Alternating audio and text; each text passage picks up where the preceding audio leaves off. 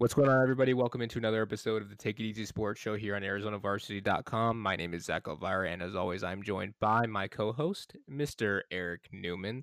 Eric, I did not have a Honeycrisp apple today. I'm actually out of them. I need to go get some more. I'm assuming you had one probably though today, right? I eat one almost every day.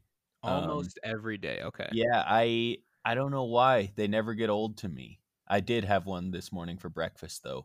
Had it with an iced tea and had a citrus overload, but it was delicious. Iced tea in the morning for breakfast? Yeah, I don't normally drink a lot of coffee, so it's my caffeine. Okay. I can respect that. You see, for me, I've kind of, screwed myself a little bit because now if I don't have like at least two coffees a day, I get a headache. And I know that's not good, obviously. Um, but I guess I'm not really that ashamed by it though. There are worse things. You could be addicted to many other things that are much worse. Really glad you didn't go into detail about what I could be addicted to. Yeah. We've got a good show ahead today. As always, we're going to be reviewing the games that Eric and I were at on Friday.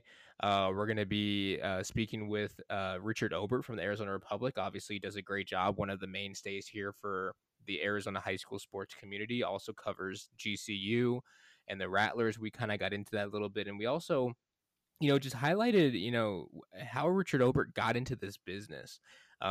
He's been doing it for a long time now, doing it, like I said, a great job at it as well. Someone that I definitely look up to as well, for sure, as far as like how I kind of want to, or where I want to be, I should say, in the next couple of years, as far as his following, and just the type of stories that he breaks and everything. Um, so we definitely had a really, really good conversation with him. We're recording this on Monday. It is November 9th. The New York Jets are beating the New England Patriots right now as I speak. I think last time I gave a Monday Night Football update, the team that I said was losing, I believe it was the Buccaneers, to the Giants. They came back and won that game. So for those Patriots fan out there, if they win, you're welcome. Yep. Eric, let's get started. What game were you at this past Friday? I was at 4A game and I saw Glendale High capture back-to-back region titles. The newly named Skyline region. They beat up on St. Mary's. The score ended up being 45-27, but it was really a domination. They kind of took their foot off the gas pedal in the second half. Happy to run the ball and let St. Mary's move the ball and take some time off the clock. But yeah, it came in. Both teams were 4-1, battling for a region title, and Glendale took it. Incredible performance by their offense. Rocco Bruni, their senior quarterback, had 5 total touchdowns, 3 passing, 2 rushing. Colby DeRozier, their senior running back, wide receiver, was outstanding. Took 2 screen passes to the house. And yeah, it was just a great offensive showing. And I think that Glendale, this is the most they have a winning season every year for the last few years. And I think this is the most complete team they've had. They had some really outstanding offense the last few years, but their defense has kind of caught up a little bit more, and they have a better line. And so I just think they're going to be a tougher out than they've been the last couple of years in the playoffs. I guess it just depends on who they end up facing in the first round. Something not really related at all that I really shouldn't be making a big deal out of, but why do you think that's called the Skyline region? Because it maybe kind of encompasses that Glendale to Phoenix area. Because when I hear Skyline, I immediately think of East Mesa. Yeah, I think that is probably exactly why. It's mostly schools in that area, like the actual skyline of the towers. I don't actually know, but I think you're probably right. I don't think it has anything to do with the Skyline High School in East Mesa. Um, though I don't know how they would. Do you think they would be like 500 in that region? Well, if we're talking about them with the current roster size and the current athletes they have on the roster, I think they'd be better than 500. I mean, I know Skyline obviously is having a tough year, but they've got athletes there and they've got depth there. And I mean, a 6A team against a 4A team, I mean, usually the 6A team comes out on top of that one just because of the depth overall. So, I'm glad you're um, caping up for your Mesa boys. yeah, man, I got to stick up for those are my guys over there. Come on, Yep. man. Um, you just lost. Oh, going back to Glendale. Thank you for almost making me completely forget what I wanted to ask you. Um, Glendale's always been a team where they've had a really good record. I think at one point they had either one loss or no losses, yet they entered at like number 16 in the playoffs. Is that only because of the schedule, maybe the region that they play in every It single year? That's exactly it. Is last Okay. year they only lost 2 games, but all their 8 games were against non-playoff teams that they won. And in 4A, they only got in because they won the region. Their actual score was lower than some of the other teams that didn't make it in, but because they won their region, it's an automatic bid in 4A. And it's tough because they ended up going against the number 1 seed and losing. So it's hard to tell whether they were actually like, a good playoff team because you play the number 1 seed and get beat pretty bad. It doesn't really show you whether maybe you're in the middle of the pack or what. Like it's just tough to tell how they actually would have stacked up against most of the 4A teams. Yeah. And I will say though, Rocco is a tremendous athlete. He's I great, think and I think people always, they don't really give him the recognition he deserves all the time because he plays, obviously against weaker competition. But I honestly think that if he was at any other school, he would make a difference. he is a great runner of the ball. And I think he's going to make, I don't know about his offers or anything like that. I think he'll make an excellent dual threat quarterback at the next level. Kind of a guy who he could work on his arm a little bit. Everyone could. But the amount he rushes and the hits he takes and everything and just able to get up and do it again while still making some good throws is great. Absolutely. I'll touch on the game that I was at. So, Mountain View, Mountain Point, battle of the team that hasn't won a game and the battle of the team that hasn't lost a game. Um, first things first. I know Mountain View was dealing with some injuries themselves. Their quarterback was hurt before. I think got hurt. What was it? I think against Desert Vista, Willie Roberts, a junior quarterback for Mountain View. Um, I want to say it was like a shoulder injury or something like that. I didn't really ask too many questions. All I know is that he's not there right now. I know he's hurt. Um, but senior normally a free safety from my understanding. Zach Majorchak, I hope I'm saying his name right. I'm probably not, of course, but okay. Um, he did very well. He proved that he can be a game manager. His stats didn't jump off the page at all. He had a rushing touchdown, didn't throw for any touchdowns, but at the end of the day, he really didn't have to because that Mountain View defensive line led by Malaki Taasi. I think he's the leader right now in sacks at the 6A level. That's a legit defensive line they have. And they have basically 3 starters that are juniors, which means they're all going to come back next year. There's one guy that's actually a senior on that line. And they rotate in like crazy too. And the linebacking core is also very good. Mountain View is a legit team. Um, Yeah. it was one of those teams I really was excited to see. More so, I wanted to see the matchup between Milwaukee and Zero Way Williams, who just committed to Utah last week, actually. So congratulations again to him.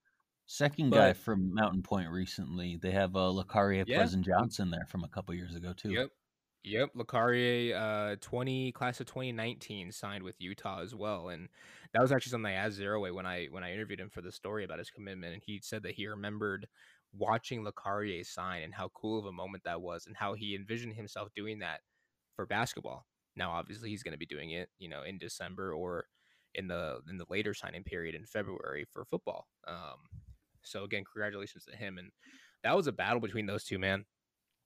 Zero Way, definitely one of those project types, and not necessarily for his feet or hands or just his overall skill level, but just for the fact of him filling out his body a little bit more. I mean, he's 6'8" and still looks more like a basketball player than a football player, but he can move like a football player. Um, he's going to be an elite level tackle when his career is done or when he gets to Utah. I can guarantee that. That was a battle between those two, and the rest of the Mountain View defensive line stepped up. I actually named them, that entire unit, the one of the top 5 players for Team AZV in the top 5 that we do every week for Arizona Varsity. Um, they played very, very well, but at the same time, Mountain View also played very well. Amir Boyd had his best game of the year, in my opinion. Threw for 169 yards, had Nice. had a couple rushes. Now some of them they went for yards lost, but he also rushed in for a touchdown that pulled Mountain Point within a score of Mountain View late in the game. And it was basically his throws that got Mountain Point down to, I think it was like the 20 or 19-yard line of Mountain View with under a minute left. Mountain View's defensive line stepped up, got a sack on 4th down, and ultimately sealed the win. And I even asked Malaki after the game, just and it's not guaranteed that they're going to go undefeated. They have to play a very, very red hot Basha team who's won 4 in a row this week. Then they have to play Corona del Sol, who's also undefeated. In my opinion, winner of that game goes to the Open. We'll see. But Malaki, I asked him, I said, theoretically, if you guys get to the point where you're undefeated at the end of the regular season, where would you rather be? And he told me straight up that they want to be in the Open division. They feel like their defense is good enough to be in the Open division. And their defensive line, I can definitely say is definitely good enough. Their secondary didn't really have to do a ton early on in the game just because their D line was dominating. But in that second half, Mountain Point really started to find a rhythm there through the air. So we'll see what happens. But overall, Mountain View is a very good team. Mountain Point is probably the best team that doesn't have a win so far this season. And one player I want to mention as well, Jaden Crockett, an absolute stud. Played for Alhambra, didn't get very many looks because he was at a school like Alhambra that just unfortunately didn't have a very good program. I know Mountain Point is not much better in terms of record, but he was phenomenal. I think it might have been one of his best games he's ever played at the high school level. He picked off a pass, or he had an interception. He returned a punt for 42 yards for a touchdown. He basically proved to be the headhunter that we all knew he was from that safety position. He was phenomenal in that game, and I know it hurt that they didn't win that game because I talked to him after. But they're showing improvement, and obviously they have a very tough Queen Creek team coming up this week, so we'll see what happens there. They have to go to Queen Creek, which is never easy. Yeah, I mean, Mountain Point is a much better team than they're actually made out to be, and I've been saying that all year long, but I truly saw that this past week. Yeah, it says something about the level of talent that there is in Arizona football. That there are some kids, you've got a D1 lineman, you've got some other kids on that team that are being recruited, and some real athletes. It just shows that there's good programs all over the place now, especially in 6A, in the East Valley, the teams that they have to go up against every night have great kids. And you mentioned Skyline. They don't have a lot of wins either, but it's the same reason. It's not because they're bad. It's because, there's just so many great teams around. And on the note of high school football, we talked to Richard Obert, as you said. I say we get into that interview, let the audience listen more about Rich, and we'll end it off with some of our stuff for week 7. Right on. Sounds good. Let's take a listen to Richard Obert. Richard, how you doing tonight? Thanks for joining us. Doing great, man. Thanks for having me on. Absolutely. Yeah. Eric and I, we've wanted to have you on for quite a while now. Obviously, you're one of the mainstays when it comes to Arizona high school sports reporting. You do a great job, obviously, for the Arizona Republic. You break a ton of amazing stories. You write a ton of amazing features. So Eric and I kind of want to explore, how you got into this business. And then, I think we're going to talk a little AIA football and everything like that as the season's kind of wrapping up here. It's a very weird season, of course. Yeah, But, just to start, how did you kind of get your foot on the ground when it comes to sports journalism as a whole? Well, I was actually wanted to be a film critic when I was going through college and stuff. I never really even thought about sports writing.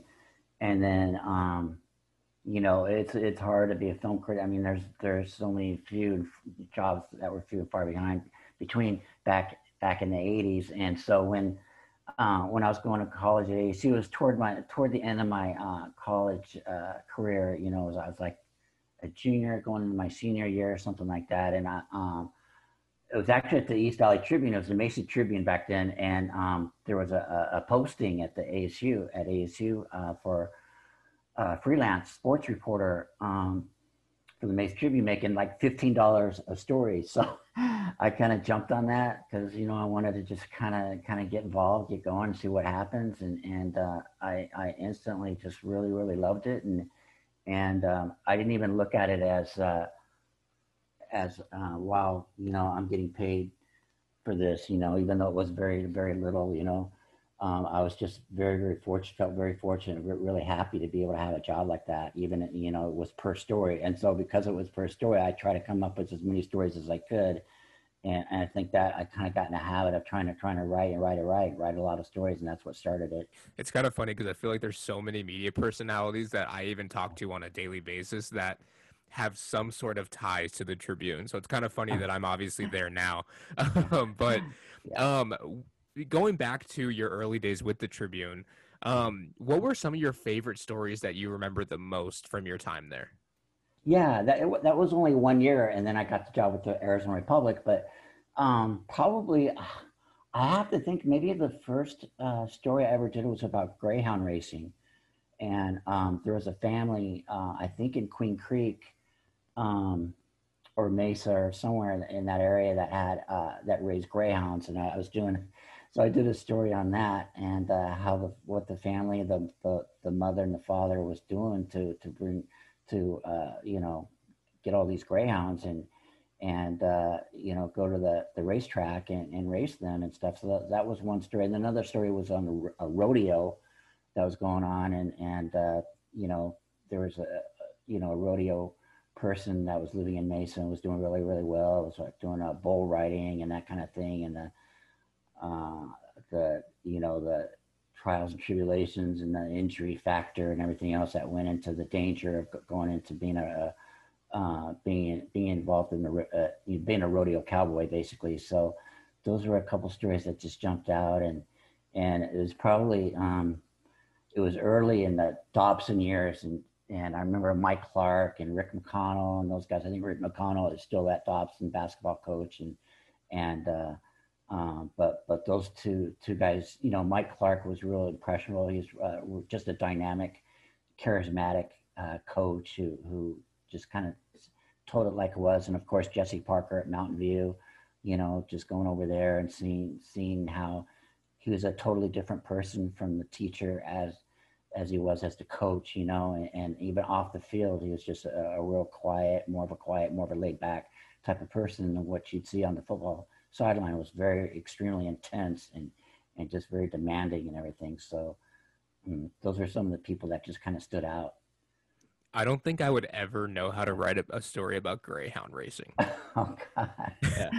Oh man. Yeah. That was tough. Do you think that that had, because in high school sports and prep sports, and I know that's not all you cover. You did the Rattlers when they were playing. You do Right. GCU, but there's so many different sports and different stories and everything. Do you think that kind of that early experience of, I won't call them weird sports, but things that you weren't necessarily even thinking about doing, do you think that helped you kind of diversify your writing style and Oh everything? yeah. Oh, for sure, for sure. In fact, those are the stories I prefer doing. I like doing the offbeat type of story and the human interest type story over the more of the mundane, so and so broke a state record, or this guy is the best player on the team. I like trying to find something that's different, and that's off. Just has something that's going to take the reader, and that's not. It's not the so-called sports fan, but somebody that's just interested in people or trends or an event or something going on that's unusual. So yeah, I think that helped a lot, diversified me as a writer, and just made me think kind of outside the box. What else there is that would be of interest for other people? Did you kind of develop a system early on for finding stories, or has it changed with the with Twitter and social media and everything like that? Or what's your system like? Because I imagine you break so many things and write so many things that I can't imagine it's all just happenstance. Yeah, it's a lot of stuff, and it's a buildup of sources over the years and decades, and just having people that kind of go to me. And I know Zach, I know you guys have it too, where you have sources that reach out. We probably have the same sources that reach out to each other. I'm sure with stories all the time. So but yeah, it's that you see things on Twitter, you see things on social media that might pop up as that might be an interesting story, or that kind of thing, or just parents or people or coaches reaching out about a story, and also I'll send emails out to coaches and asking, hey, if there's a really good story on your team, if you have an unusual type good human interest story, please let me know, and I'll see what I can do and pursue it and do a story on that. So I'll sometimes get a lot of response from that too. I think one of my favorite stories that you've written just in the last year or so was the story about I think he was like technically considered like a team manager for Perry, but he led the team out on his scooter and everything like that. Such a cool story. What is that one of those that maybe tops your list as far as your favorites that you've ever written? Oh yeah, Trey. Yeah, that was great, and it took a few interviews. I went out there a couple times, 2 or 3 times, and then went out with the photographer and just to get some good video of him and on his scooter and everything, and just talking to the players, the team, and those kind of stories really kind of go to the heart, and people really enjoy seeing people like that are just trying to overcome or just trying to be part of it. And props to Preston Jones over there for making him a big part of the team, and not just he could have, people could have looked at him as more of a mascot, but he meant so much to all those players, and he kind of like brought everybody together, and just and just it was just, and then having a brother that was on the team, one of the better players on the team, and him being able to lead the team out on the field, and being able to break down huddles and after practices and stuff like that. It was just really encouraging, and just really a positive type story on what can be done to make people see, hey, there's different people out there, but they're all together in this, and they all want to they all want to be able to help each other. Absolutely. And I know Eric will probably come back to some of the work you've done with high schools, but I want to quickly go to GCU. I've had the opportunity when I went to Cronkite to go to a GCU basketball game. I was able to actually cover the team for Cronkite News. And obviously you've been covering the team essentially since they had began their basketball program. How crazy, like how truly crazy is the environment when the Havocs are at full strength? And I'm not talking obviously this year because of COVID and everything like that, but just in years past, how crazy is that atmosphere when they're really going? Oh, it's amazing. And, because I've been there, I've been covering that team since Dan Marley, was coach 7 years ago. And it basically started to grow from there. It actually started to really, really grow when the arena was built and opened. And then over years, it just got bigger and bigger and bigger. It was like, maybe it started with maybe 1,000, 1,500 students, and it got to over 4,000 students, and the whole bottom section on one side and around, the curve. And it was just filled with Havocs. And then just, you almost kind of wonder if it was choreographed or some of these things they do together, because you really can't replicate that anywhere else, what they were doing as far as the being in sync and all these kind of like wave movements, and they would ramp up the DJ, the music and everything to go with it, and then the lighting, and it was just amazing. And even Dan Marley would comment that, because they played a game at Duke, you hear about the Duke student section, how crazy that is, and the Cameron Crazies, and he said that I would put the Grand Canyon student section up against anybody in the country. And even Rick Pitino, when he was at Louisville and came to Grand Canyon, and Grand Canyon actually led at the half before kind of running out of gas in the second half and losing that game by 10 points. I think even Rick Pitino was really amazed and just, he called it the best student section in the country and everything. And that kind of put, I think that kind of put the Havocs on the map as far as, somebody like Pitino saying that about a Grand Canyon team, coming in there. I guess he had no idea what he was walking into, but it's hard for them now to get those kind of programs like a Louisville to come in and play them. I know Illinois last year came in and played Grand Canyon at GCU Arena. So, but every team, every coach you talk to that's experienced that, they're just like, they have nothing but great things to say about it. And you also cover the Rattlers, as Eric already mentioned. I've talked to Kevin Guy, I think, one time, and of course, me just being a Cronkite student, he was kind of like, "Oh man, here we go," but which is totally understandable. But obviously, you've covered a lot of state championships when it comes to high school.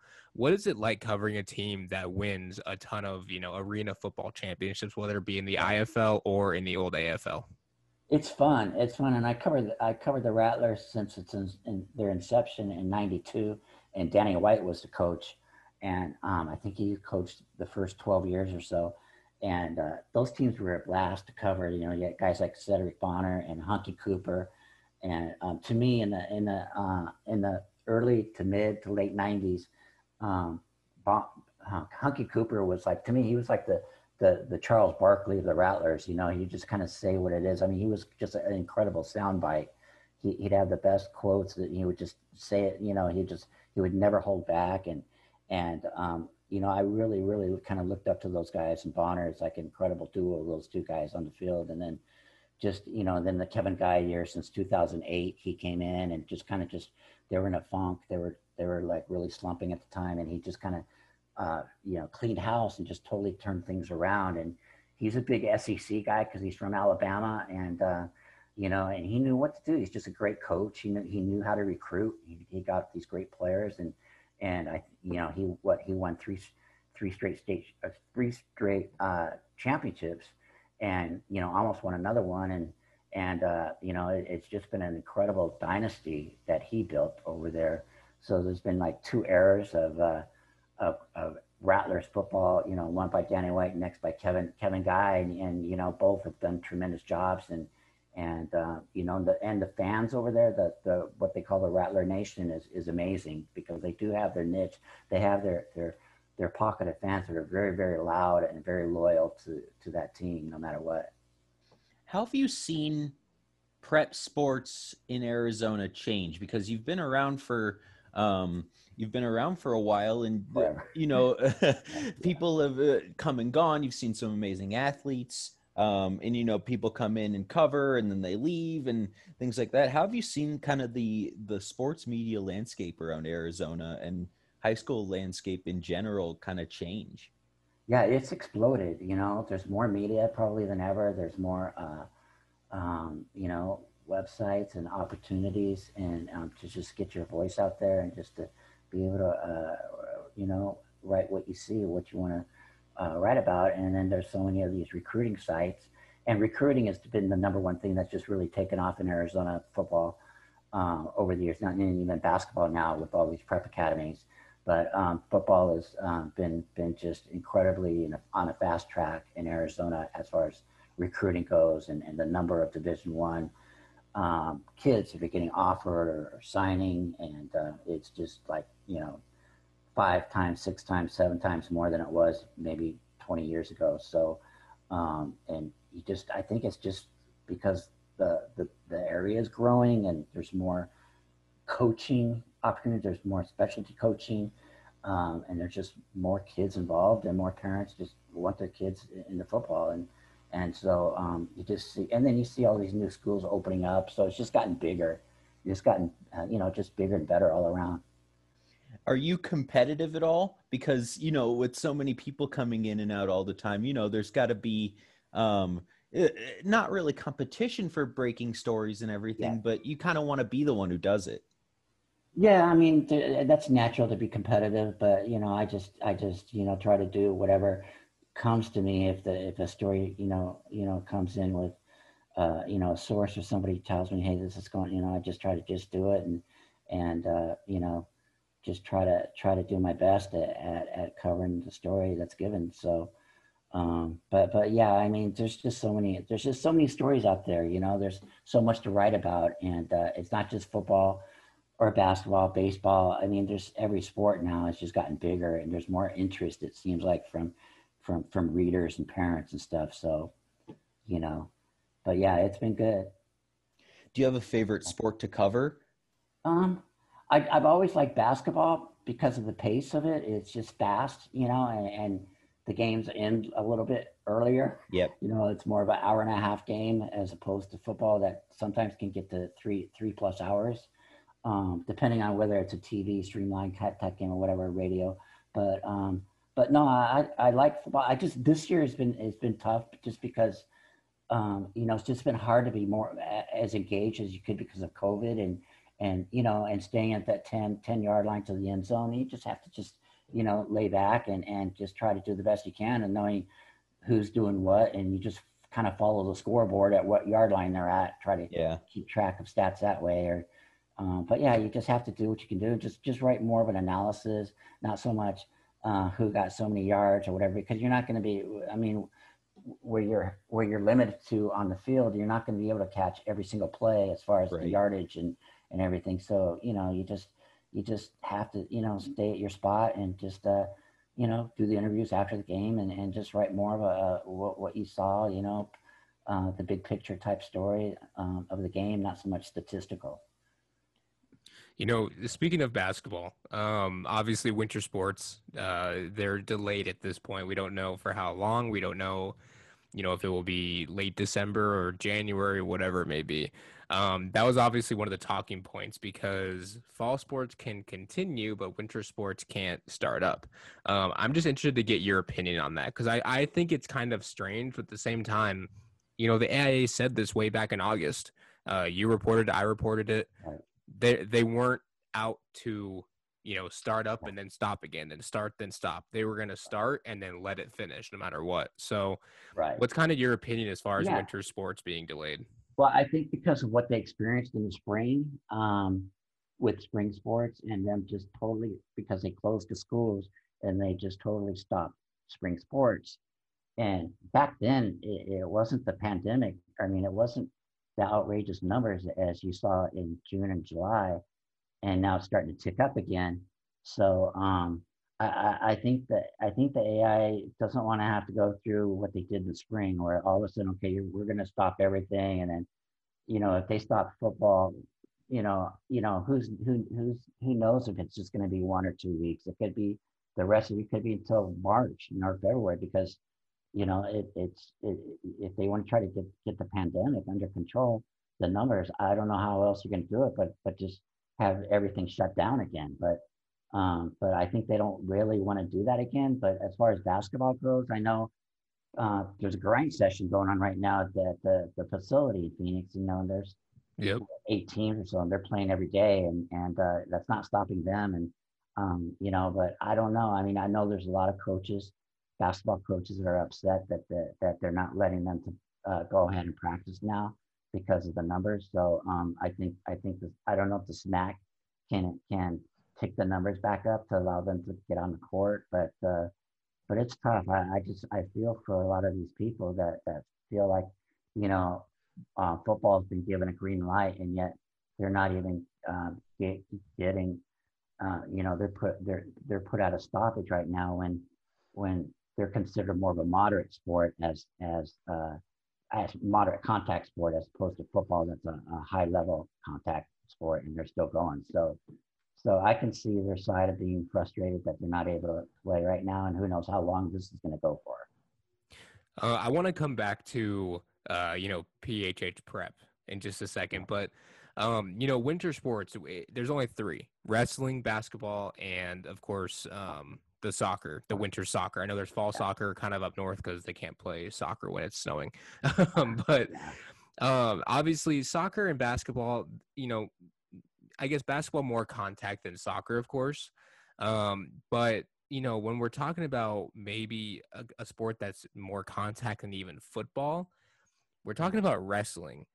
Do you see wrestling being able to to get going at all when cases are even rising a little bit? I don't know if they can. I mean, I know they're a lot more strict with wrestling than they are at basketball and soccer.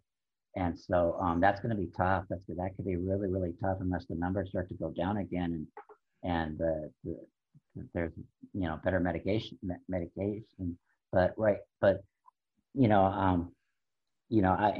know somebody had pointed out, it might have been a coach or somebody on the executive board that said something about how they're able to do you know the the MMA and that kind of stuff is going on right now, but those guys are getting tested before each fight, and Yeah. they're not going to do that with high school. There's not enough.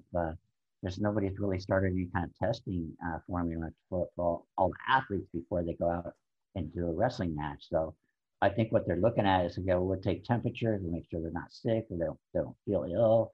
Um, but I don't know if that's going to prevent the risk of spreading COVID. So that's something they're really taking a hard look at. Yeah, and I was even thinking like, sure, try to, enforce them to wear masks and everything, but I mean, when Yeah. you're wrestling, that's gonna slip down. Oh So yeah. I mean, that's and I don't know. I mean, wrestling as it is, they always, it's always called the sport that basically transmits the most germs, and that's not a knock on wrestling, but I mean, it's true. Yeah. So, Yeah. but going back to the club basketball aspect, the grind session going on right now, they've basically been going this entire summer, packing in gyms and wearing masks and everything. Sometimes people aren't wearing them, but Right. they haven't stopped. No. So kind of a two-part question. One, do you think that kind of sets maybe a bad example? And two, something you've probably been asked plenty of times Yeah. before. Do you think club basketball and these like prep academies are in some ways ruining basketball in the AIA? Yeah, well, it's definitely competition with the AIA, but you're not going to find high school coaches in Arizona put down what the club programs are doing. I don't know. I don't, at least not on the record. They're not saying that much about how they're tearing down the sport. They're tearing it down for the high schools, and it's not good. But they're just on different agendas, different rules, and there really aren't any rules when it comes to prep academies as opposed to the AIA. The AIA, they have a sports medicine advisory committee, whereas I don't think that these prep academies have that. Where they're gonna look at numbers and they're gonna say, hey, we have to follow this and that metric, or so they're really basically just without rules, and they can do what they want. And if you transfer to another school, it's not like you're gonna have to sit out at all. It's just strange. It's just different from what you're used to at a high school, a regular public high school in Arizona, as opposed to that just where you can just go whenever you want, wherever you want. You saw a lot of the high school top girls basketball players leave their high school, traditional high school, for the prep academy, especially the PHH prep team this summer. And then some of them came back, like a couple girls from Valley Vista. So Janae, I believe, was one of them. So it's just they don't really have the real estate, so they just feel like they can just do what they want. So I don't know. I mean, that's just they're two totally different animals. Yeah, I mean, Yeah. if I think all of us end up covering the regular traditional high schools more. Do you, and you've been to so many championships and everything, do you still like get excited for a football championship or a basketball championship or anything after all of them? Or is it just kind of another day? Yeah, no, I really do get excited for the championship games because it all led up to this, and this is the finale, and it's worth it. But when going back to the prep scene, prep basketball scene, I don't know if you can get the same kind of vibe because there's not the student. Although this is COVID now, and they're really not allowing that many students. Although even some schools are allowing a lot of students, but most Yeah. schools in the state are not letting students really have these student sections that you're used to in basketball past. Like Corona del Sol was like incredible with their students, and Pinnacle too.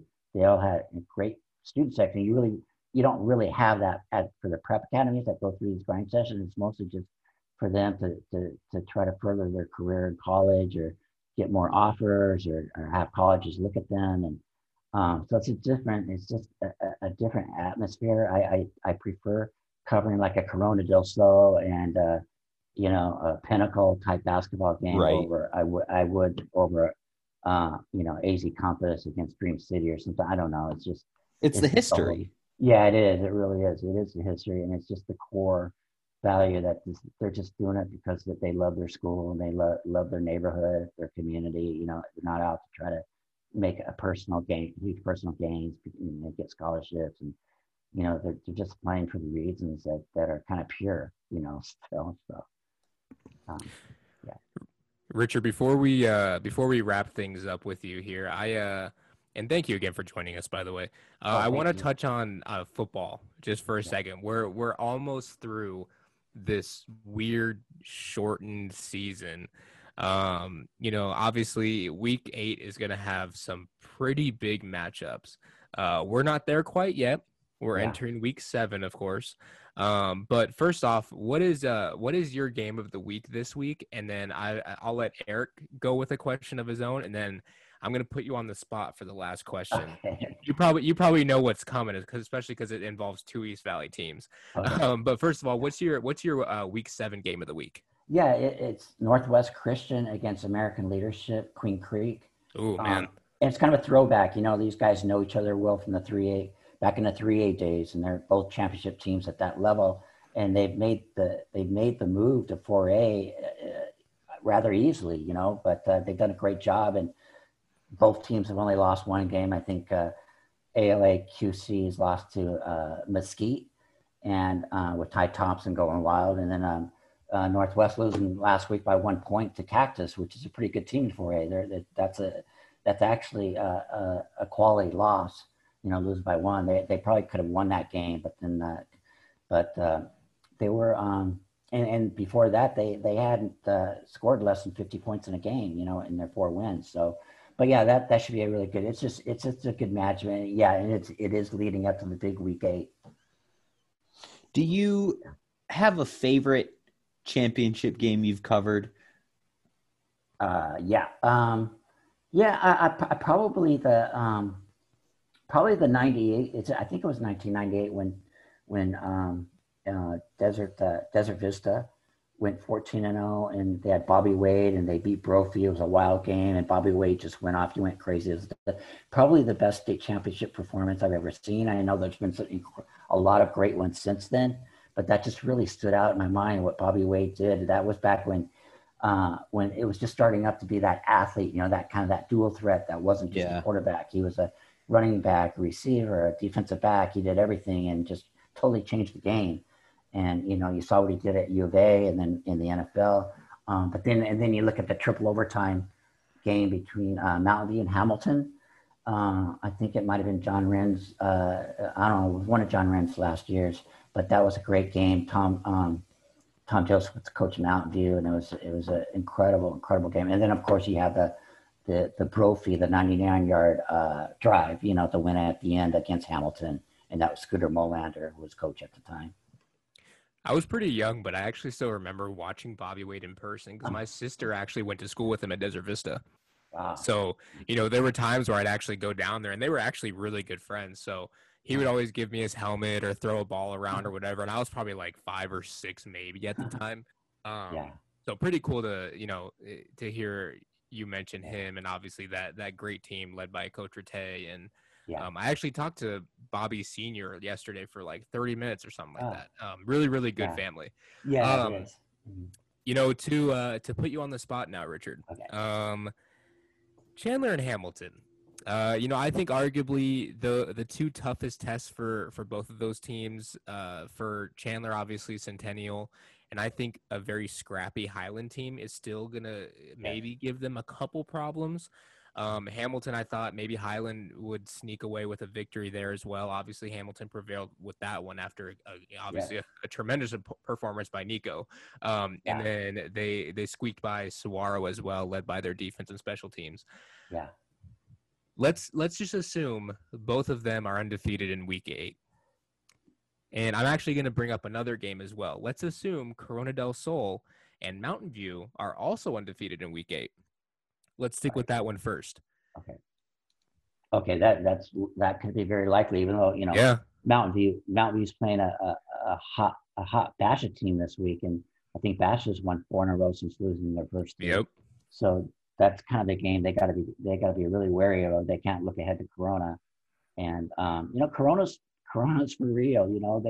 They've blown out a lot of teams so far this year. So people might look at their schedule as not being very tough, but both those teams have done what they need to do to get to the spot. It's not easy to go undefeated. So, but yeah, that'll be a great game too. Do you think the winner of that game makes the Open if they're both undefeated? You know, I don't have either team ranked in my Super 10, Okay. so I don't know. But it could. I don't know how the rankings are going to come out Right. tomorrow, and I don't know if it will be enough based on strength of schedule. But it's likely you're right. The winner could be the one that maybe gets that 8 spot.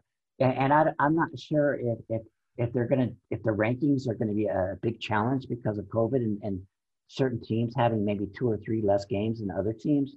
Yeah. So is there maybe some athletic directors will form a committee to select it themselves and I know 1A did that with their selection committee, and just having athletic directors do it instead of a computer system ranking the team. So that's something they could even look at, as possibly as a selection committee to put it together. They should do a media selection committee. Yeah, that would be fun. Chandler Hamilton. I think at this point we can maybe say that both of those teams should be undefeated by the time they match up next week. Yeah. I think it's a no-brainer what's at stake. Obviously, probably the number 1 seed in the Open division. The loser may obviously just fall only to like 2 or 3 at the most, I think. Right. But in your opinion, who wins that matchup? Like I said, I'm going to put you on the spot. I would say Chandler. I mean, I've seen both teams play at least twice, and I just there's something about Chandler. Even though Chandler kind of struggled, I thought, even though they still won by a pretty good margin against Centennial a couple of weeks ago. But I saw a much better Centennial team than the one that lost 42-0 to Hamilton Yeah. to start the year. I just think I think losing Eli Sanders in the second half, I'm not sure what his status is, but there's so much depth on that Chandler team, so much depth at running back. Nicholas Nesbitt does a great job. He's basically just, if there's been any slack of losing to Eli Sanders, he's just picked it up. And then Mikey Keene, he just doesn't know how to lose a varsity game, in his career. So, and that defense is just unbelievable. That's a great defense. So, I just like Chandler right now. I just think they're just a little bit better. They're just better right now. I mean, when I saw them earlier this year, I thought, oh man, that's a legit top 5 team in the country, But then against Centennial, I thought they kind of took a little bit of a step back. But and I even think Coach Garrettson was a little short after that game. I don't think he was real pleased about how that game went for them. So I think being off last week with Desert Vista, not able to play them because of COVID, I think that might help them as far as just regrouping, maybe taking a little bit of a break, and just getting regrouped for what's going to be a very tough Highland team. Yeah, and disclaimer as well for the Hamilton-Chandler matchup. I think all 3 of us can agree that'll probably be a very close game. It's not going to be a blowout. No. So hopefully no Hamilton fans take offense to No. I think all of us maybe choosing Chandler, but it'll be a great game. And obviously if Hamilton wins, I honestly don't think we'd also be that surprised because of how good they are as well. Oh yeah, Hamilton, when I saw them early too, and their defense, I thought, wow, that is incredible defense. And you saw them against Saguaro. Yep. And Saguaro's good. They got speed too, and that was a great game. So, throw Saguaro in there too. I think those, at the end of the day, it's going to be a Final Four with those 3 schools, and just kind of take your pick on the 4th one, whether it's Centennial or who knows who's going to end up the 4th seed out of all that. So yeah, exactly. Richard, thank you so much again for joining us. Great conversation. It was great to kind of get to know your roots a little bit as well. Something that you and I haven't really talked about, and obviously I'll probably see you on a sideline very, very soon. So yeah, for sure. You guys are going to be the next wave of great high school sports. I mean, you guys do an incredible job. So I really admire what you guys do. You'll be the. I don't know how much longer I'll be doing this, but you guys can be the next big. You'll be around forever, Rich. Okay. We hope you're All around for a right. long time Okay, because man. you do a Okay. lot of great things for the Um, community. That's for sure. So, I and appreciate it. we definitely look up to Thanks. you a little bit. I kind of, Yeah. I always say to myself, I want to be in your position in a couple of years if I Oh can. man, So, you will um, be. Yeah, you'll be. oh, Yeah, you're doing a great job. All right, Zach. Thanks, Eric and Zach. yeah, no Absolutely. Thank problem, you Richard. much. Thank you again. Okay. Thank you again to Richard Obert for joining us. Obviously, does a great job with the Arizona Republic. Give him a follow on Twitter at AZC_Obert. You will not regret it, as he obviously has a ton of stories every single week. You're going to see a bunch of stories from the Northwest Christian ALA Queen Creek game on his Twitter feed this week. So definitely give all of those a read. Eric, let's look ahead. We know where Richard's going to be this week. Where are you going to be this week? So I'm still deciding. There are two games I want to see, and they're both for region titles. One that's really intriguing me is Sunny Slope against Barry Goldwater, and Sunny Slope with a win would be undefeated at 5-0, and would win their region in 5A after some weeks off due to COVID. New coach out there, I think is doing a great job. And then the other one I'm thinking about is Estrella Foothills, that started off the season rough. They're at 3-3, but a win against Deer Valley at Deer Valley, another 3-3 team, would clinch the division and playoffs after not making it last year. And they've got a ton of senior talent over there. So it'll just depend on, it's hard to even predict right now because, one day we could be saying we're going somewhere and they have COVID. I mean, look what you were talking about, going to see Desert Vista last week. Mm-hmm. And what happened to them happened. We just don't know. So I'm keeping my options open, but those are kind of the two that I'm looking at. Absolutely. For me, a little bit of a change. So normally I cover a lot of Mountain Point, a lot of Desert Vista for the Ahwatukee Foothills news. But given that next week is the Tukey Bowl, I'm going to be seeing both of those teams. So with that said, and obviously Desert Vista has a bye. They wouldn't be playing anyway because they had an issue with COVID as well. With that being said, I've talked about this game several times on this podcast. I'm going to go see Highland and Chandler. I'm not going to see Mountain Point this week. Like I said, I saw them, basically the last 2 weeks now. I'm going to see them and Desert Vista in the Tukey Bowl next week, which obviously you and I will talk a lot about because that's a rivalry that you've even covered a couple times with me.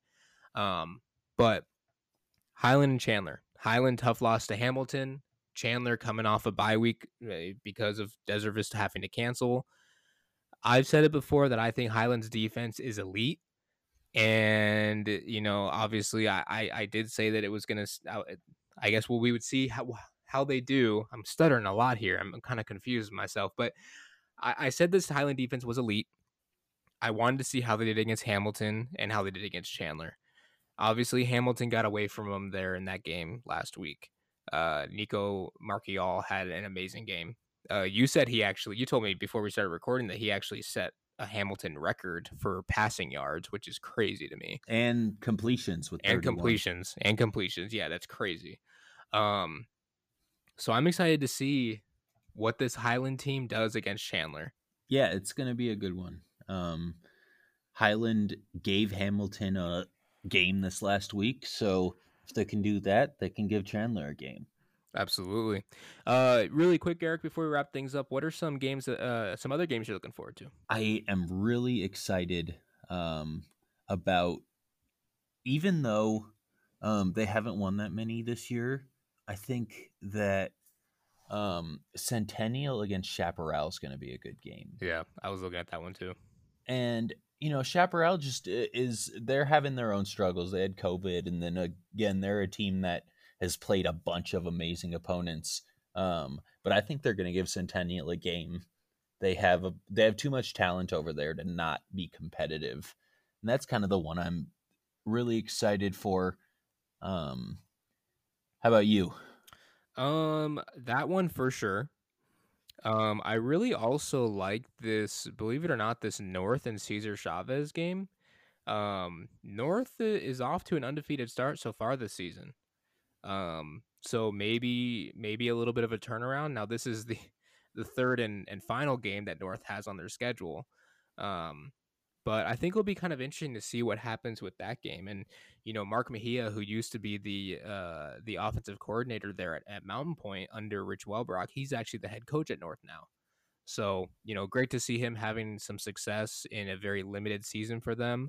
But another game, that I mentioned as well, Mountain View and Basha. Mountain View obviously riding a 6-game win streak, Basha 4-game win streak, and it seems like a lot of those young players for Basha are really finding their way. Damon Williams is a natural talent at quarterback. He's going to have a tremendous career. I think we're going to be talking about him when he's a senior in the same way that we were talking about Spencer Rattler. That's how good he is. So agreed. He's got all that hype, and as a freshman to be able to play this well is awesome. Another note on North, I feel like it's not listed, but they're gonna have some more games. I would be very surprised if they don't, because of one, COVID drops, but also just because of the way that the Phoenix Union is going to have their schedule set up and everything. They'll have more games. I hope so. And they deserve it. They just got a new transfer in Tolleson District, West Point High School. Caleb Miller is the quarterback. He was the quarterback at West Point. I actually interviewed him in a feature I did for Arizona Varsity on West Point when they were still set to have a season. He transferred over there. I don't know about if he'll start or what, but he's an athlete that just another small addition to that North roster. So Cesar Chavez looked really good, even though they lost to Higley. But if North can keep it close against them, it'll be impressive, because I think Cesar Chavez is the class of the Phoenix Union schools. Yeah, I would agree. And they have a really good running back too in Linwood Crawford. He's a very, very good running back. So, and he also plays linebacker, I think, too. So, and then even the game that Richard was talking about, ALA Queen Creek and Northwest Christian, 2 teams that moved up from 3A. Now, obviously, Northwest tried to do a legal battle with the AIA, and unfortunately, I don't want to say unfortunately, but they lost that battle. They've been doing pretty well at 4A. I think they're okay. I think they're all right to stay up at this level. But that'll be a really good one as well. Agreed. I have a question that is really, really, really important, Zach. Oh God! And it has that means I'm gonna hate it. Chugga chugga choo choo. How many chuggas do you say before you go choo choo? As always, thank you for everyone for listening. Go ahead and give us all a follow on Twitter at chugga chugga chugga chugga chugga chugga chugga chugga chugga chugga choo choo. At Zach Elvira on Twitter, at Newman Wrights. Actually, you don't even have to give Eric a follow after what he just said. At AZHSFB and at Arizona Varsity. Thank you again to Richard Over for joining us. Thank you, Richard. It sets of 4. Chugga chugga chugga chugga. So whatever the answer is, unless you need an economic or chugga chugga, you can go the 2 if you're really in a hurry to say chugga chugga choo choo. But I think normally it has to be sets of 4. I think that's what's important. We will see you all next week.